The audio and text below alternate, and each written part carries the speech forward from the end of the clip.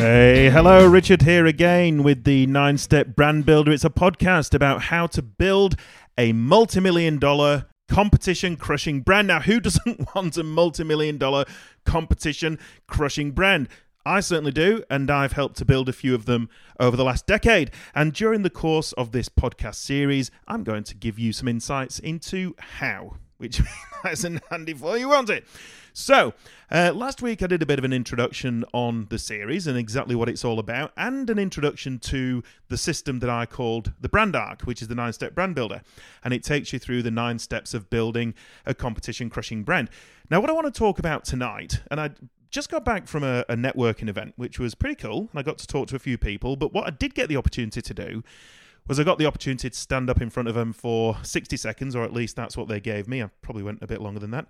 For 60 seconds to talk to people about what we do as a business at Crisp and how being different is better than being better. And I talked about how in today's world, brand language is critically important in order to get loyalty and long-term brand love from your customers. Now, if you get your customers to love your brand, you've got customers for life because they won't shop anywhere else. There's no need. They've got you. You're their people. And unless you do something to break that trust or to break that love, which can happen in any relationship, then essentially you've most likely got a customer for life. And a customer for life is gold because customers for life are the best customers to have. Because when we're constantly trying to find new customers, that costs money. Of course it does. So maintaining customers and loyal customers equals profit. Seems quite easy, really.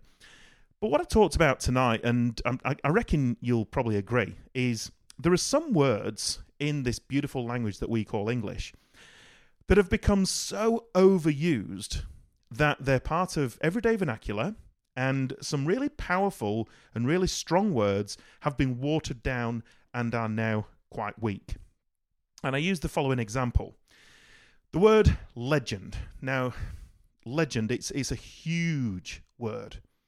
If you actually look at the true meaning of the word legend, it's definitely not the same meaning now that it used to be. And I'll tell you for why. Because in my view, there are some legends in the world. You know, certainly legends like rock stars. I don't know, Freddie Mercury, for example, legend. Legend of his craft, legend of his time. Pele, like legendary footballer. You know, there are lots of sports stars, rock stars, dare I say politicians, who you could consider to be legends of their time, legends of their craft. People who've had a profound effect on humanity and have earned and deserve legend status. Tell you who's not a legend. Greg the barista that hands me my coffee every morning is a great guy, but he's not a legend. At least not to me. What he's done is he's fulfilled his role. I ordered a coffee, Greg made it, and he gave it to me. So why do you hear people say to people like Greg, thanks mate, you're a legend? He's not. And do you actually think that Greg thinks he's a legend? Of course he doesn't. You say to Greg, cheers mate, you're a legend, and it's water off a duck's back. It doesn't mean a damn thing. He might give you a wry smile, but that's about it. That's all you're going to get. Thanks. What if you were to say to Greg, mate, I've got a hell of a day ahead of me, and this is exactly what I need. I really appreciate you today. If I were Greg, I would feel like more of a legend because I'd just been told that than if I said, you're a legend. Because I've tailored a comment to him that's specific, it's meaningful, and it's something that he can believe in. Because he made my coffee, he did his job. I thanked him for it. I explained why it was important to me. And I told him that I really appreciated him as an individual for doing that for me. Thank you. But I didn't make him out to be Mahatma Gandhi. Because the fact is, he's not. But all too often, We see companies using words, big words, to describe what they think about their customers and how they behave and how they act. And they're just simply not true. And they're words that someone in that organization has spat out because they've swallowed a dictionary and they've gone, that sounds great. If I say I'm awesome and I'm fantastic and everything we do is brilliant, people are going to believe that and they're going to buy our stuff. Well, they're not. Because guess what? Everyone's saying the same thing. We live in a world where customers do most of their research online these days. And by the time they get to you, it's most likely they've decided what product they want to buy. How do people decide in an online environment how they're going to engage, why they're going to engage with you, why they're going to buy from you? What is it about you as an online supplier, online company, that makes someone want to buy from you? It's the written language that you use in your website, in your social media, in your online advertising. All that stuff that people see repeatedly builds trust. It makes them believe that they're part of you, part of your tribe, part of who you are. They want to be part of that. They want to be part of something great. They also don't want to be ripped off. So they want to build trust. Actually smashing people constantly with sales pitches and with discounts is like taking a girl on a date and asking her to marry you. You're asking someone to engage with you and commit to you on the first date. And it doesn't work like that in real life. So why would it work like that in marketing and in business? Engagement with your potential customer is no different to engagement with someone in your personal life. You've got to build that trust. You've got to build that loyalty. So the language that you speak has to be tailored, and it can't be the same for everyone because people don't respond to the same things. So the importance of picking your market, picking your particular brand of language is really, really what it's all about. If you don't pick your brand of language, then essentially you're going to be talking generically to everyone and no one's going to trust you because it's almost schizophrenic that you're trying to be all things to all people. We all know that that doesn't work. Trying to be all things to all people in any environment doesn't work. And it certainly doesn't work in advertising. People are so savvy these days. They can see through the BS. They really can. So when you're choosing what words to use in your marketing, in your advertising, your collateral, your website, your social media, pick carefully. Pick very carefully. Use words that have meaning and relevance to the people who you are trying to engage with. So I said that I would talk about this 9-step brand builder that I've got. It's called the Brand Arc. And the bottom layer of it, there's 3 main stages, each of which have got 3 layers in them. And the bottom stage is the foundation. Now, in the foundation, we actually figure out who you are as a business, and we figure out your purpose. People write mission statements and vision statements, and once again, you can almost guarantee that these have been written just fairly superficially in a lot of cases. Now, look, I'm not. There's a lot of good ones too. Don't get me wrong. Not everybody's wrong. There's lots of good ones too. But for example, I was doing a bit of research not too long ago for a client, and it's a professional service client. Well, yeah, look, it's an insolvency company. Okay, so it's not the most positive thing to sell, insolvency services, bankruptcy services. No one really wants to have to go down that line, so it's a bit of a service need. There's lots of people doing it, though, and especially, unfortunately, in this economic climate, the competition is getting rife. So we talked to this company about what their unique selling proposition is, their mission, their vision, what they want for the business, what it is they offer that's different. And they questioned the need to rewrite that stuff. So I went online and I researched their top half dozen competitors. And I copied all of their mission statements onto a Word document. And I asked the potential client I was talking to pick theirs out. They picked the wrong one because they all sounded the same.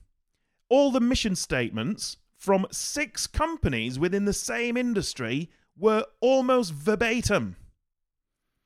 Now, how can a company that's unique and different and trying to build a relationship with its potential customers, how can it have the same mission as the next guy?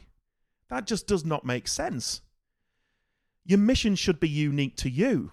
Your mission, actually, should be a reasonably pragmatic statement that talks about where you want your business in the future. It doesn't even have to be something that's made public. That's what the vision statement's for. When we craft a mission statement, that has to be factual. Dry almost. The creativity and the aspirational stuff and the inspirational stuff, that gets written into your vision statement. So when we draft the mission, which, by the way, almost falls out of the insight, because when we write the insight into the business, we talk about why you started the business in the first place, what you serve to do, why you exist, why there was a need for you to ever start this business, ever, and what it is that you want to achieve. You know, what's your end game? What is it that's in it for everyone? What's in it for you? What's in it for your board of directors? What's in it for your customers, your stakeholders? What is it that you serve to do? What's your why, as Simon Sinek would say? That's how we come to that in the insight of the business. So once we've understood the insight of the business, we can write it as mission.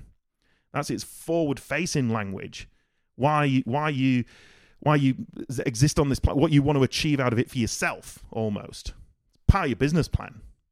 So then when we write the vision statement is written and crafted as a fallout from the mission, but it's built around the mission to be almost a paragraph or two on how we're going to achieve our mission. And it's aspirational, it's inspirational. It's the sort of thing that if you have a team, it should be on the wall in the office. The vision statement should be on the wall because people should know what it is they're trying to achieve.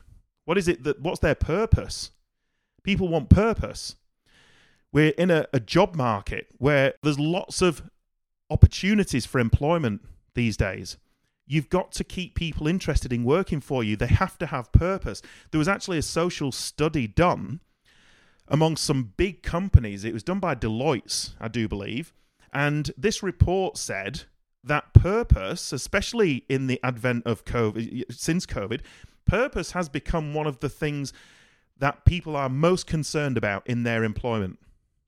You know, setting aside money, setting aside breakout rooms and Friday afternoon drinks and a pool table in the middle of the place, people want to understand their purpose. And it's especially important when some companies, lots of companies work remotely. So you've got staff that work from home that are quite often, for the most part of their working life, isolated from the team. You might have Teams meetings or Zoom calls. You might have the occasional catch-up, phone calls, etc.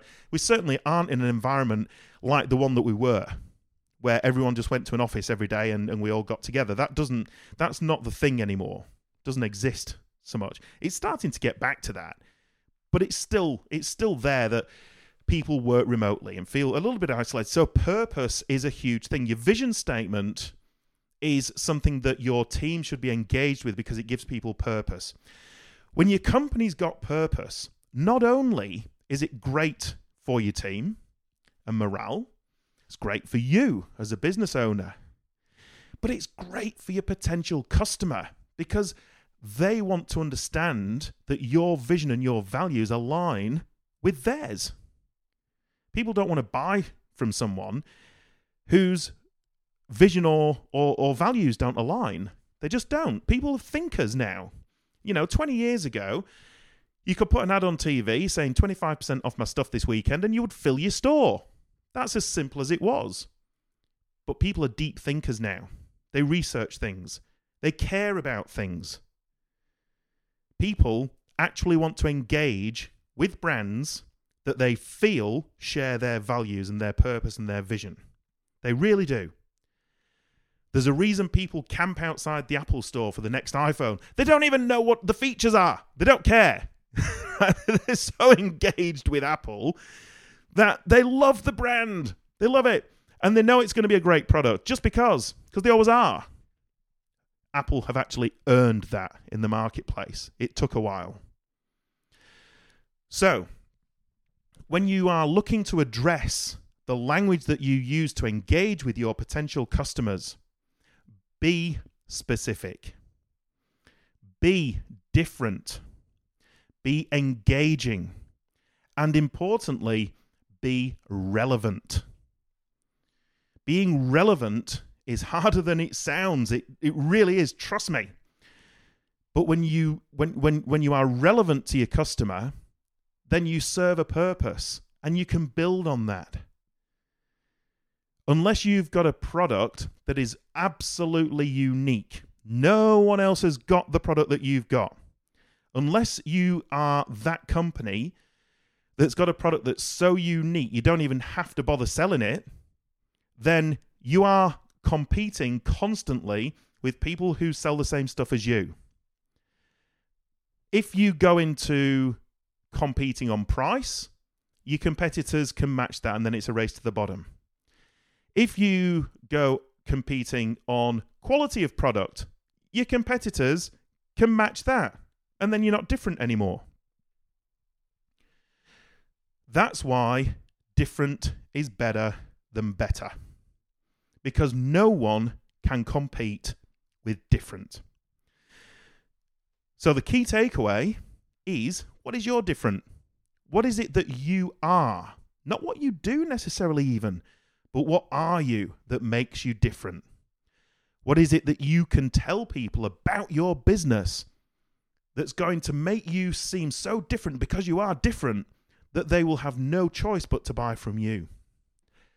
That is what makes a competition-crushing brand: being different. My name's Richard Miller. This has been the 9-Step Brand Builder, and it's been a pleasure. And I'll catch you next time.